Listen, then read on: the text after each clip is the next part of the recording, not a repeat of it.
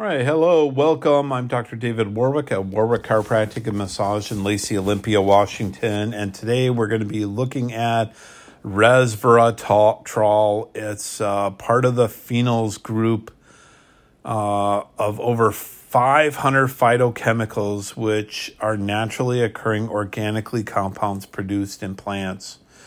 This can reduce oxidation, stress, and inflammation in the body. So that is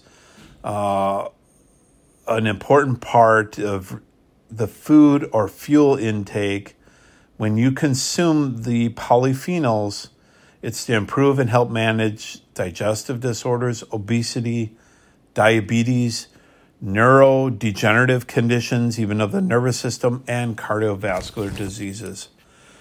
In the recent decades, a great deal of research has focused on polyphenols called resveratrol that is found in the 70 plant species, notably in the skins of red grapes and various amounts of teas, pomegranates, nuts, dark chocolate, and many berries.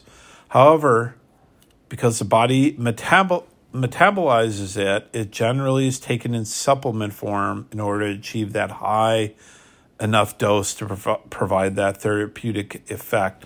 So in a 2017 study, it reported that resveratrol can increase insulin sensitivity, improving blood glucose control, and this helps reduce the risk for diabetes and help those with type 2 manage their disease more. It improves blood vessel flexibility, controlling hypertension and high blood pressure. In a 2020 study reported that elderly women who took this experienced improved blood flow in the brain, improved cognition function. So is resveratrol something that every adult should take as part of a healthier lifestyle? Unfortunately, no. As many studies are conducted, some adverse side effects and interactions have come to light. In a 2020 study reported, like many antioxidants, resveratrol can have pro-oxidant effect in situations which could, in theory, have negative consequences on certain human volunteers that have not reported serious issues or side effects. So taking resveratrol prior to exercise may counteract some of the health benefits associated with the health activity or physical activity. Other reported side effects include maybe diarrhea, nauseousness, itchy bottom, allergic type reactions.